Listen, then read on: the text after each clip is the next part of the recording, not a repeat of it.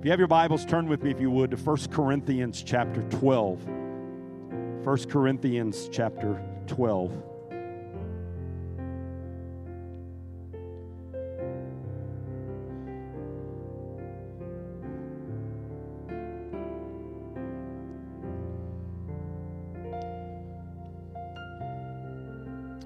First Corinthians chapter 12, beginning at verse 18.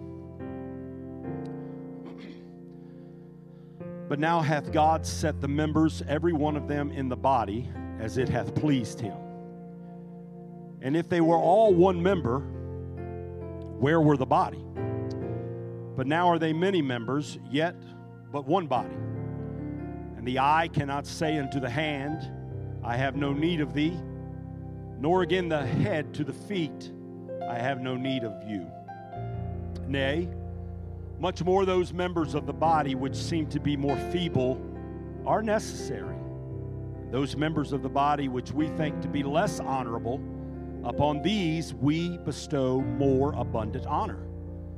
And our uncomely parts have more abundant comeliness. For our comely parts have no need, but God hath tempered the body together, having given more abundant honor to that part which lacked. That there should be no schism in the body, but that the members should have the same care one for another. And whether one member suffers, all the members suffer with it. Or one member be honored, all the members rejoice with it. Now you are the body of Christ, and members in particular. Father, thank you for the Word of God, that is a lamp unto our feet and a light unto our path. And Lord, as we come to this time of the service, after we have sensed your sweet presence, may the Word come alive in our spirit and our heart. May we receive the Word. For those that are in this room, those that are watching from whatever location, Lord, would you cause your face to shine upon them? May your grace and your favor be abundant in their lives and in their hearts. We love your people, but nowhere near can we touch compared to the love you have for them. And God, we thank you for this word, and we pray that it will be a challenge and that it will be an encouragement to everyone that hears as the Spirit ministers to the heart and the ears of the hearer. We thank you and we praise you for these blessings. May your anointing rest upon your servant, I pray, in Christ's name. And the church said, amen.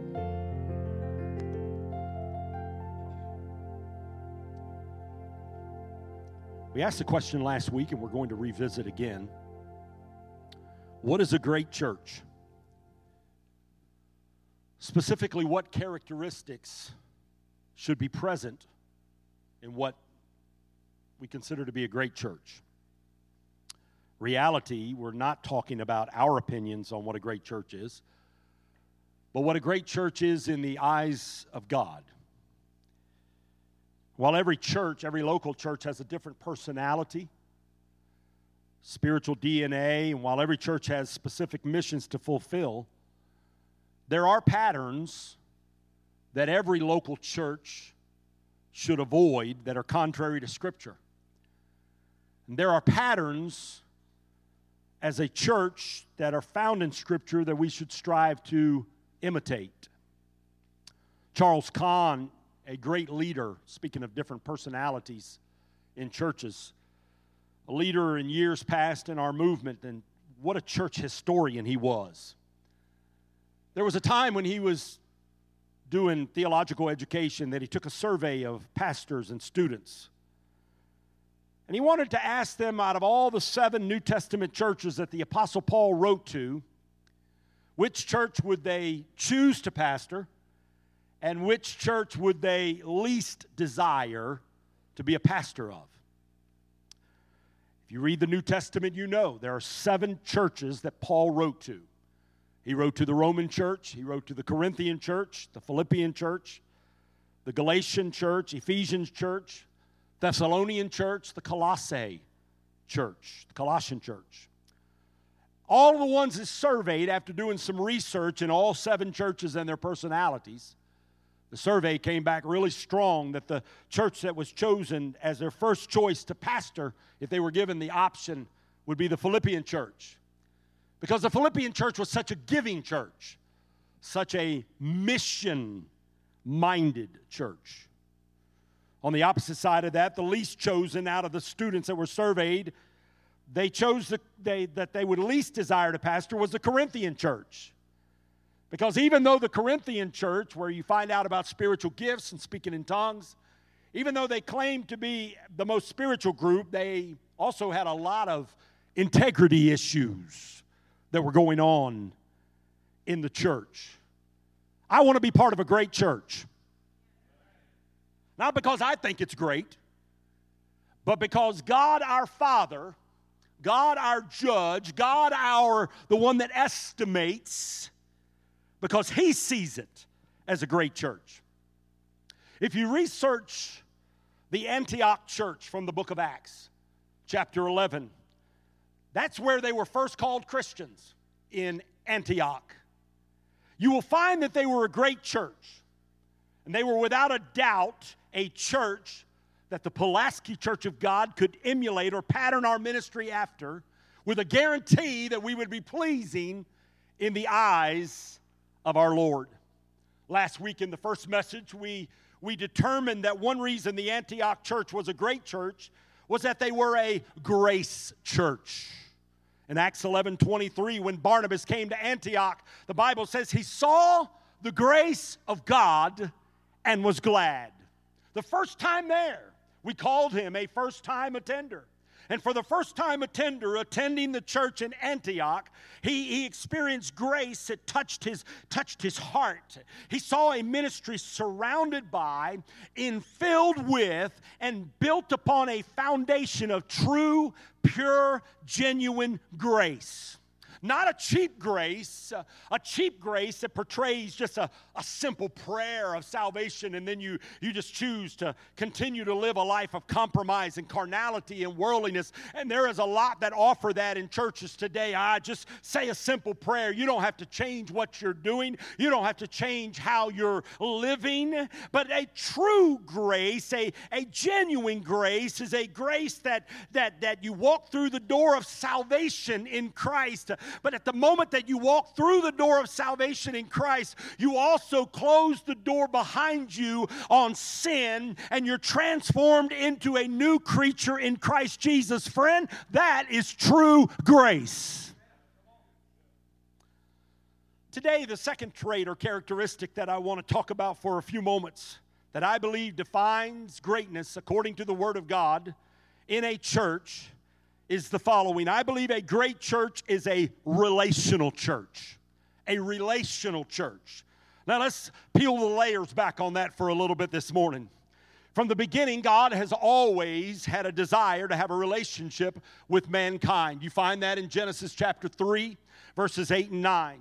In fact, the 10 Commandments are, in fact, relational. Now, you may find that difficult to process. A lot of us think about the 10 Commandments, and all we believe is that they are a list of do's and don'ts. It reminded me this week of the Sunday school teacher that was teaching her 5-year-old class the 10 Commandments. And she was teaching specifically on the commandment that said, honor your father and your mother.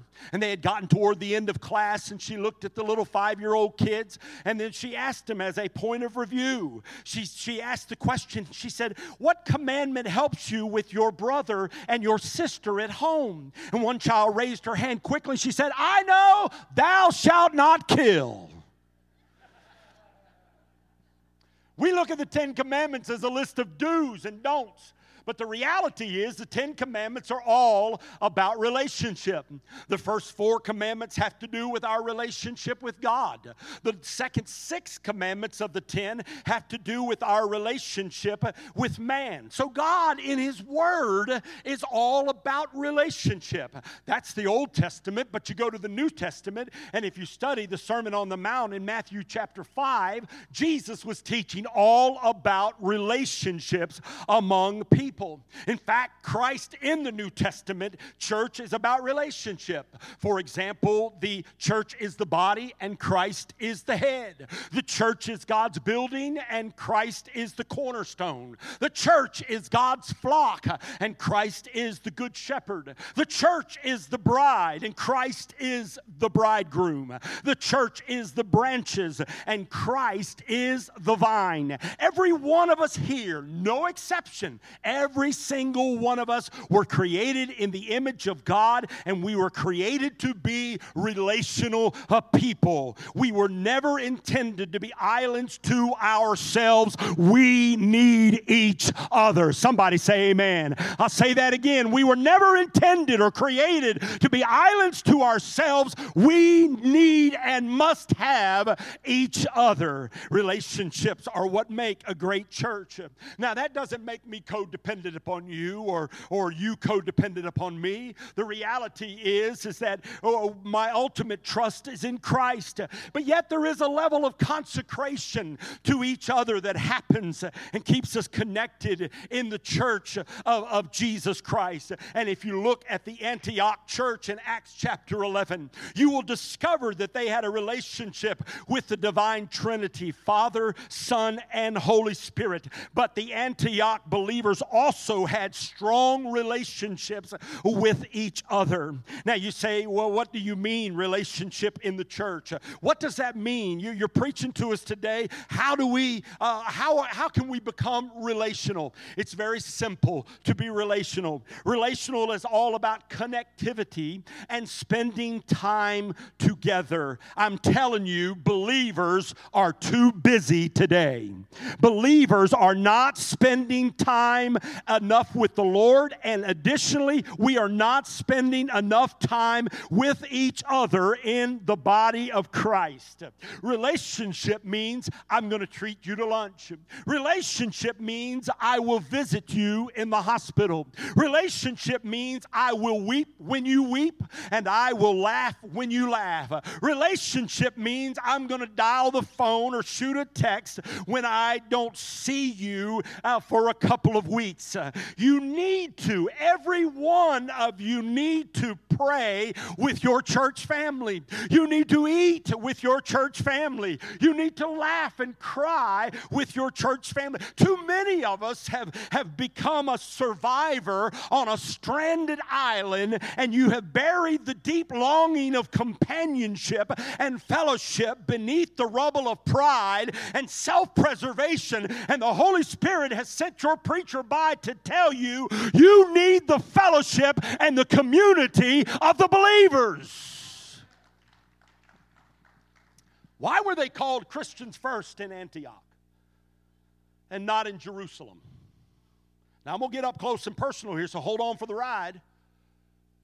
We say, I thought about that. I wrestled with that, Brother Turpin. I looked and I saw, Acts chapter 2, Acts chapter 1, that's where the church started. We say, well, that's where the blaze of Pentecost was, the upper room outpouring. Why is the Word of God not calling them Christians first in Jerusalem, and instead it's another 9 chapters later in a different location, a different geography, a place called Antioch, miles and miles away from Jerusalem, and that's where they're first called Christians. And why, for the second week in a row, preacher, are you not talking about the church in Jerusalem and you're talking about the church in Antioch? But then it hit me this week that if you do the research, you will find that in Jerusalem, at least initially, the Jews looked down upon the Gentiles. The Jews looked down upon people, even the new believers. They didn't understand. They thought that hey, just being part of the way, we still got to keep our distance from those Gentile people. But let me tell you, when you get to Antioch, you in principle and in habit, there was not only grace that made it a great church, but there was relationships with whosoever will. Whosoever calls upon the name of the Lord. It didn't matter where they came from. It didn't matter the color of their skin. It didn't matter their socioeconomic status. When they called upon the name of the Lord, not only did they find a relationship with Christ, but they became part of the family of God. They were in relationship with other believers in the Antioch church. I believe that's why God called them Christians first in Antioch. Lord, help me here. Look at this, and you can find this in Acts chapter 13 and verse 1. This is Antioch's multicultural leaders. Verse 1, you can read it. Verse 1. Barnabas, who's a Levite. Simeon, who is clearly a black man who was surnamed Niger. Lucius from Cyrene in North Africa, a man no doubt of color.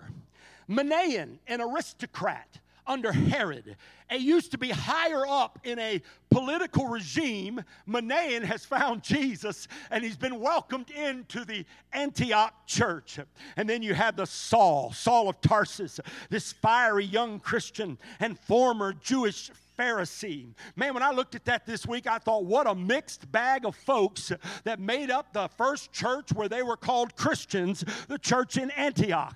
The scripture says they worshiped together and prayed together, and they were in relationship together. You see, we all want to be part of a great church. We do. We want to be part of a great church until it's uncomfortable to be part of a great church. We want to be part of a great church until it's not convenient to be part of a great church. Look at your neighbor and say, hold on. You see, we all want from the Lord's Prayer, Lord, your kingdom come and your will be done on earth as it is in heaven, until it challenges our core values. One day I was reading in Revelation chapter 5 and verse 9, and this is what it said. In heaven, they sung a new song, and this was the song.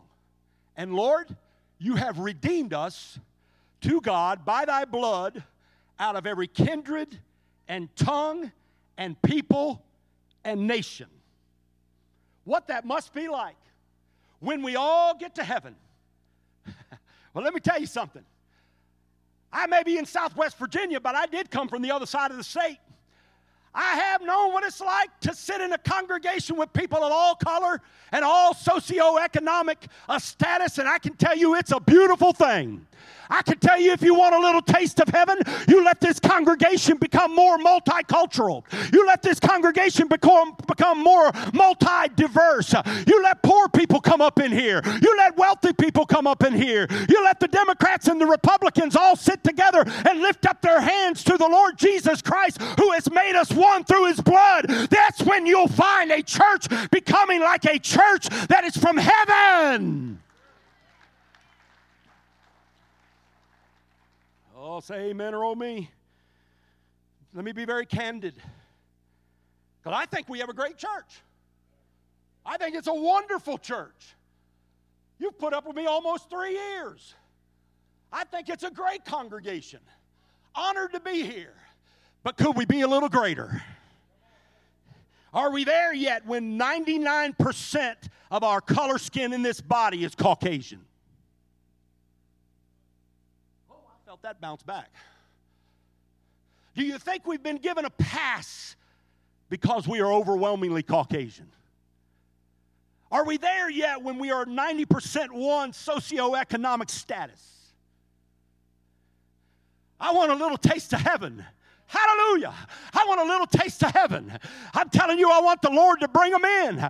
Bring in the black man. Bring in the brown girl. Bring in the people of all color. I'm telling you, when one is washed in the blood of Jesus Christ, it doesn't matter what the color of their skin is. The reality is they're children of the Most High God. That's when we become the great church God has called us to be, when we're relational with anyone and everyone that calls upon the name of the Lord. Well, praise God.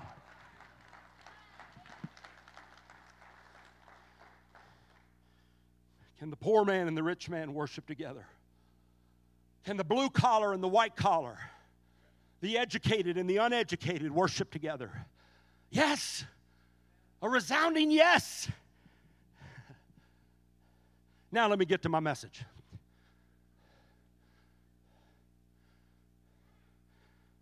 For a few moments, let me talk about the reasons that God places all kinds of people in a church. and challenges us to interact with each other as brothers and sisters in Christ. Now, I know this is going to be shocking to you, but in this church, our church, not church up the corner, down the road, not up Bob White or Memorial, here, in our church, we have conflicting and competing personalities. I know you find that hard to believe. You're struggling with that. And yet God, by His providence, has brought us together in relationship as His body.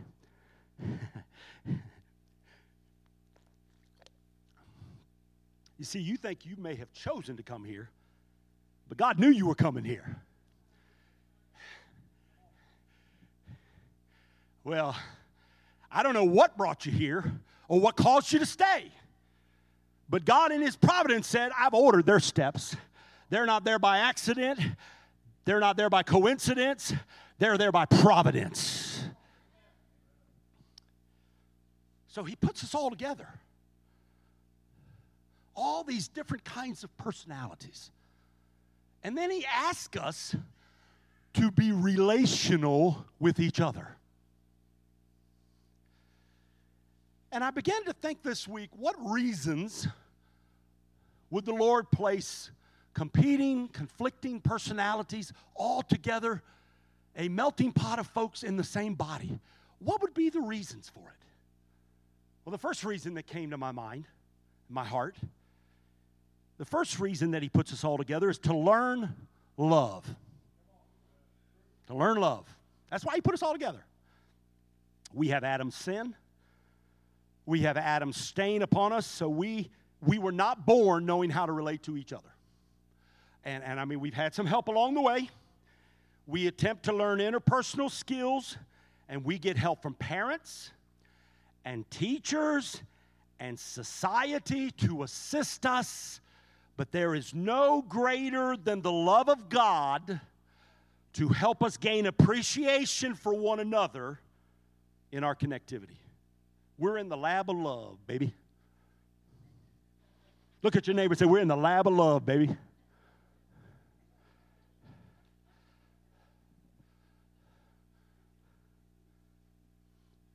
Love is a commitment. Love is a force. The God that we serve is agape love. He's unconditional love. And so what He does is, by His providence, He places you in the lab of love so that you can learn to love like He loves. Someone confesses to you a private sin, you're in the lab of love. It's a test. A brother is erring, veering off the straight and narrow, and God speaks to you to go and correct them. You're in the lab of love, friend. It is a test. Come on now, help me. Someone is down and needs encouragement. You are led to encourage, and it will be a sacrifice of time. It will take money. It will take effort. You are in the lab of love. Someone blesses you. You are in the lab of love. Someone curses you. Nobody curses in the church. We don't curse in the church, preacher. We don't believe in that. It may have never left your lips, but it's been up inside your head for a long time. Driving down the road and somebody cuts you off, and you substitute a word for what you really want to say. Come on now, you know, I'm talking to my family today. Someone says something to you in the body of Christ, or they don't say something to you in the body of Christ. The way you handle it and respond to it is part of the test in the lab of love.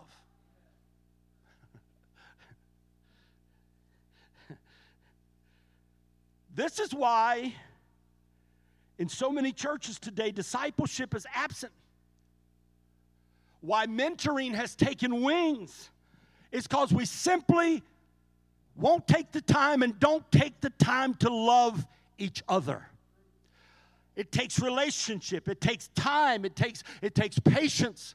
I guarantee you, sprinkled across this room today are those who have not allowed this thing to really get a hold of them. You sneak in 5 minutes late, you leave 5 minutes early, you're seen and not heard, you're present and not active, and you really do not and do not want to have a great connectivity. You just want to hear a few good songs, you want to hear a good sermon, but you know as well as I do, you're really not growing in your faith in Christ because you are only trying to maintain a vertical relationship, and the Scripture clearly teaches that you need a horizontal relationship just as much as you need a vertical relationship. You need your church body, the body of Christ, as much as you need the Lord.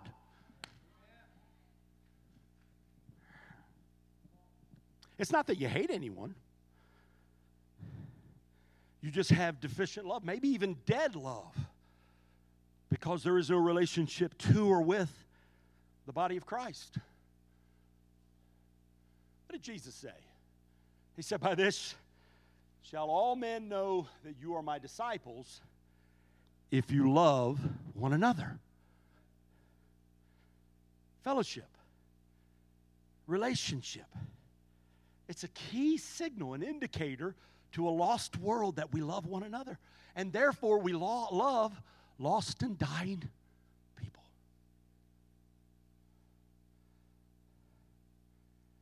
Satan wants you withdrawn from others. He wants you in a place of isolation. He does. Because he well knows that one of the conduits of your strength, your spiritual strength that you receive from the Lord, comes through the love and the fellowship of the family of God. Somebody help me preach there. I'll be straight up. I'll tell you, that's one of the biggest drawbacks of this COVID thing that's going on is I just can't reach out and embrace like I want to. I can't handshake like I want to. We think everything comes directly from heaven to us, only from on high, but I guarantee you that there are times that God chooses not to drop something on you from on high, but He chooses to bless you through the connectivity of your brother and sister in the Lord. Where 2 or 3 agree is touching any one thing. Where 2 or 3 are gathered in my name. We've got to have each other. And more than ever before, we've got to brace up and square up and say there's no pandemic that's going to keep me disconnected from my church family. I need relationship.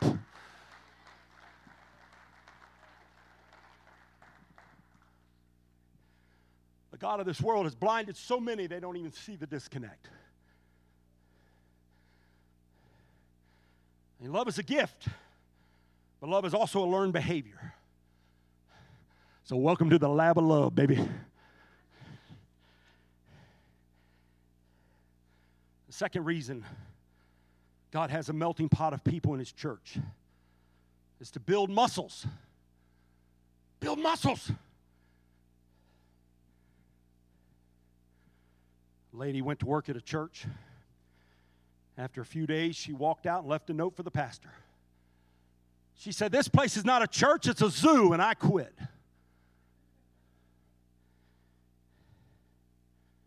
Maybe that lady heard about another secretary at another church that answered the phone one day. The person on the other end of the phone said, "May I speak to the big hog?"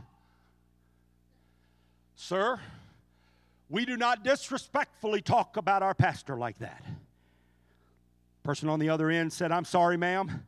I was calling to tell him I was going to make a big donation to the church." She said, "Hold on, sir. I hear the big porker coming now."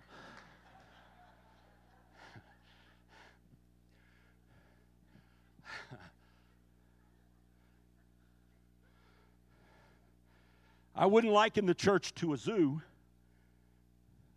but I would liken it to a gymnasium. In a gym, you have resistance training. Resistance training prevents weakness and flabbiness. People provide resistance in the church.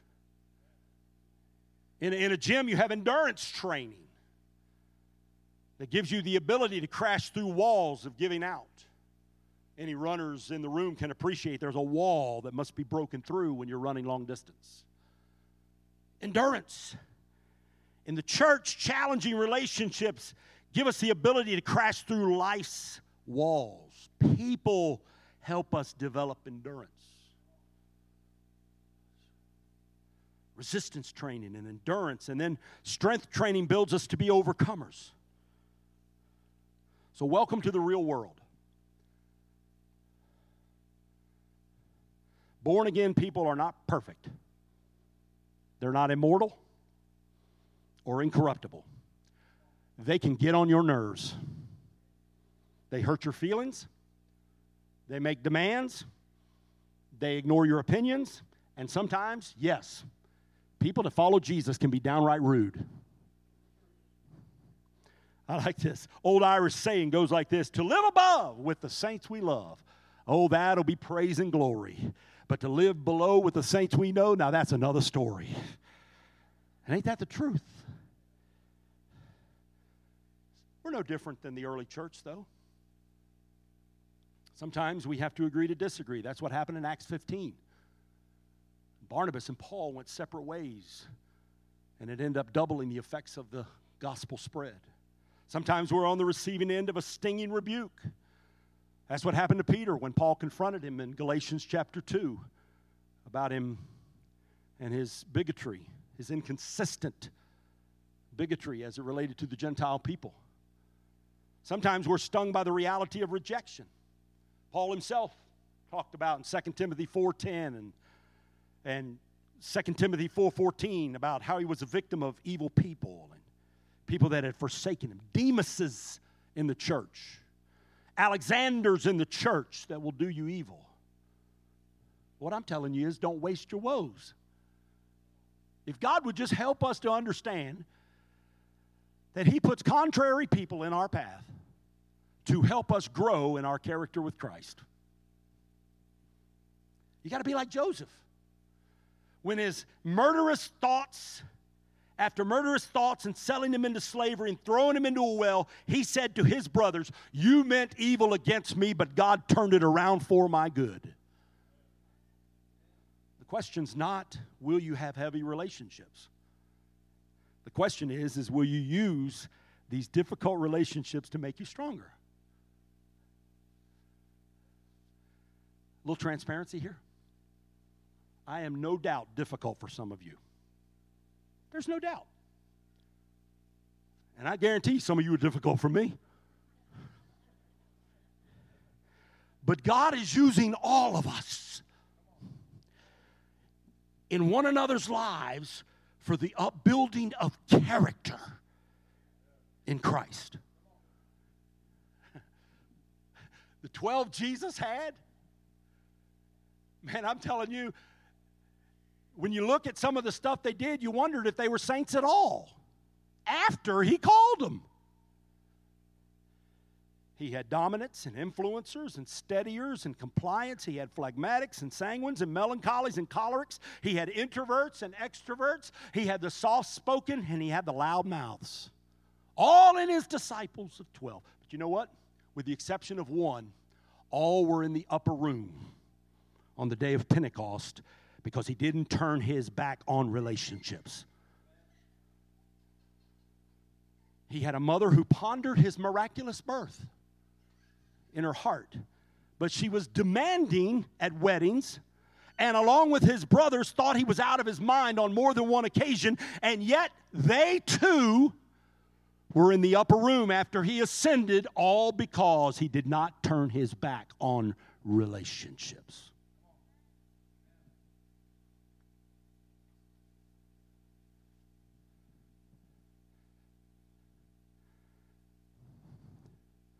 I find nowhere in the Scripture where there's biblical grounds for you to hate anyone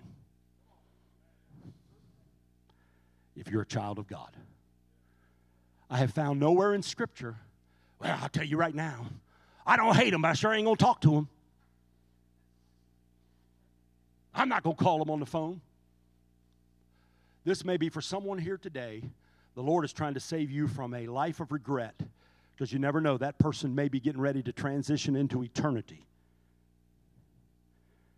They may be getting ready to go away from here because every day could be a moment of destiny, mortality, eternity. And God may have just sent, I feel this in the Holy Ghost, God may have sent your pastor by to just tell you, It's time for you to lay it down, pick up the phone, and just say hello. And you were thinking about them, and you wish them well.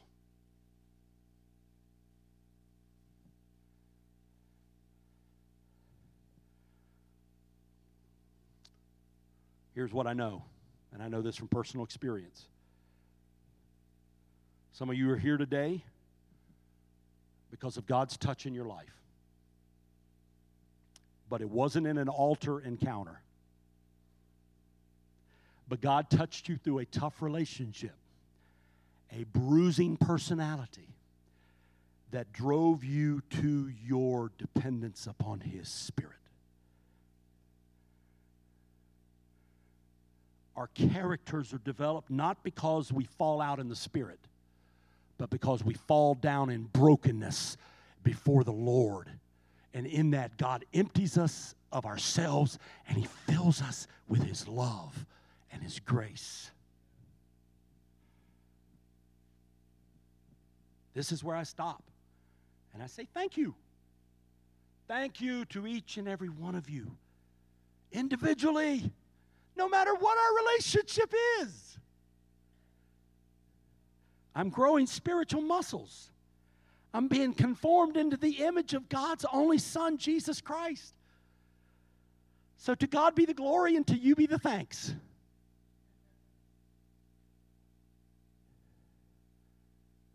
You will waste your life in frivolity. Cares that really don't have that much value if you're consumed every day with always living rejected. Love unconditionally. So God has put us together as a great church body to learn to love, to build spiritual muscles, and finally, to make disciples. Getting ready to close. You thought you came today to just hear some great music and hear a word and feel the presence of the Lord, but you're called to disciple. All of us are called to disciple. Matthew 28:18 through 20, it wasn't just given to pastors, it was given to every one of us, a commission. And you cannot make disciples without relationships. There has to be a connectivity. John Maxwell says you impress from a distance, but you impact up close.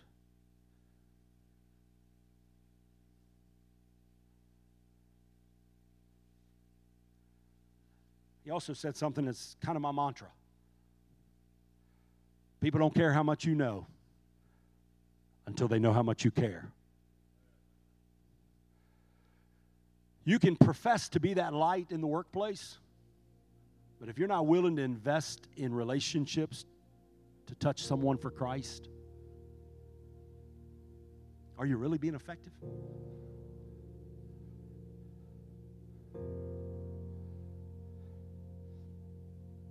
A great church. Oh, we have a great church. A year from now, it doesn't happen overnight. But I'm praying the Lord will start to leaven this body with people from different races. I'm praying the Lord will leaven this body with drug addicts and alcoholics. We all were there. All of us, we all got a story. We all got a closet door that we don't want to open. We all got skeletons. Is it possible to be so far removed from our salvation experience that we lose sight of someone that could be in the very same position we used to be in? God, leaven. Send leaven. Mix the ingredients in. Yes, it's gonna stretch our the lab experiment of love. It's gonna make us endurance. Sometimes we have to grit our teeth. Sometimes we have to train harder. Because people can be difficult. But a great church is a relational church.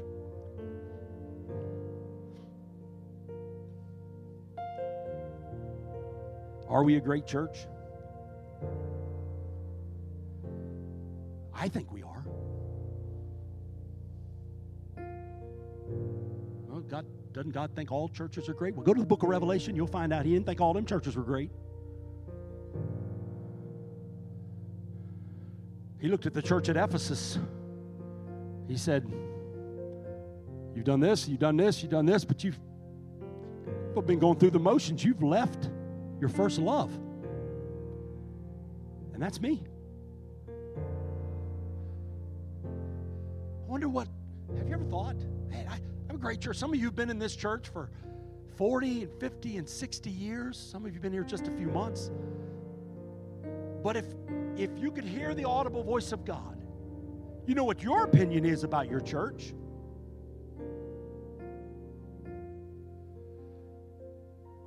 But if you could hear the audible voice of God, what would He say about our church? Would He say we're a great church? I hope so. Can we be a greater church? I do believe we can.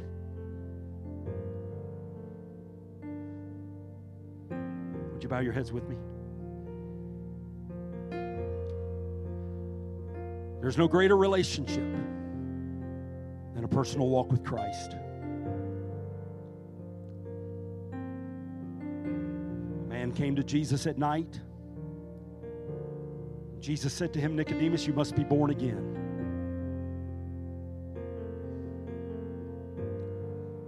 And I want to tell you, listening to me this morning, via live stream, listening in this sanctuary, when you stand before God, as great as relationships are within the church, when you stand before the Lord, He will ask not about your connectivity in the church. He will want to know first and foremost, did you have a relationship with His Son, Jesus Christ? I'm telling you right now, there will be church attenders that will miss heaven. There will be members on church rolls that will not get into glory. You say, Pastor, I'm religious. I'm telling you, religious people will miss eternity with Jesus. Deceived more than the addict, the alcoholic, the prostitute will be the one that comes to church week after week, but never made or did not keep their personal commitment and relationship to Christ. I have a friend of mine, every time I call, when I get his voicemail, it always ends with this.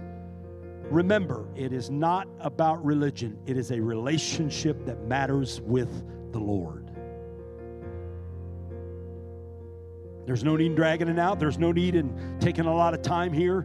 If you're here this morning and this moment, no matter what the past has looked like, whether you've never had a relationship with the Lord or whether you have had in times past but you do not today, you would say, Preacher, I do not have a relationship with Jesus Christ this moment, while no one is looking around and everyone is being reverent to the Holy Spirit.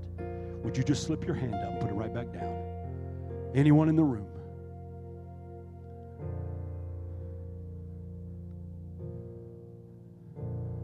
Father, it is my heart that every person in this room is being honest with you right now.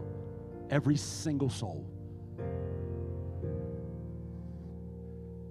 Lord, I believe you're coming back. If there's ever been a season that grips the urgency of our time, the prophetic time clock is ticking, seems to be quicker than ever before to your soon return. Lord, there's going to be those that are going to stand before you one day, and they're going to say, Lord, we prophesied in your name. Miracles came through the laying on of our hands. And you are going to look at them and say, depart from me, because I never knew you. In other words, you didn't have a relationship. I didn't have a relationship with you. You didn't have a relationship with me. I knocked at your door, at your heart's door many, many times, and you turned me away time and time again. Father, I pray this word has lodged deep within someone's heart today. I pray for the Pulaski Church of God. Lord, leaven us. Start mixing in the ingredients to take us to a new level of greatness. Not numerically, not financially. It's not even about our reputation. It's simply about making disciples and loving people as you love them, strengthening our character in Christ, even with challenging personalities. God, help us to let our light shine.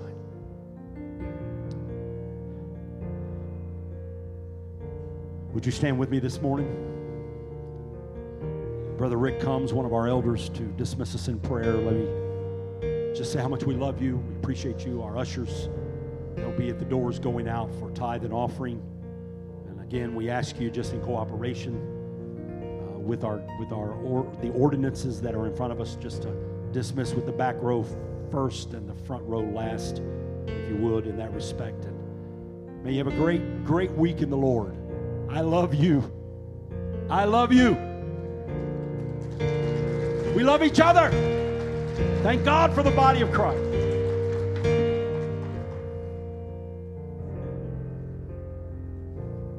God is good, amen. Amen. I can say firsthand that I'm very thankful for this church. And there's several people, most of you know who you are, that's been very pivotal in my walk the last couple of years. So Pastor's on money with what he's talking about. I think it's about discipleship. Not only are we supposed to be discipled, we're supposed to disciple others.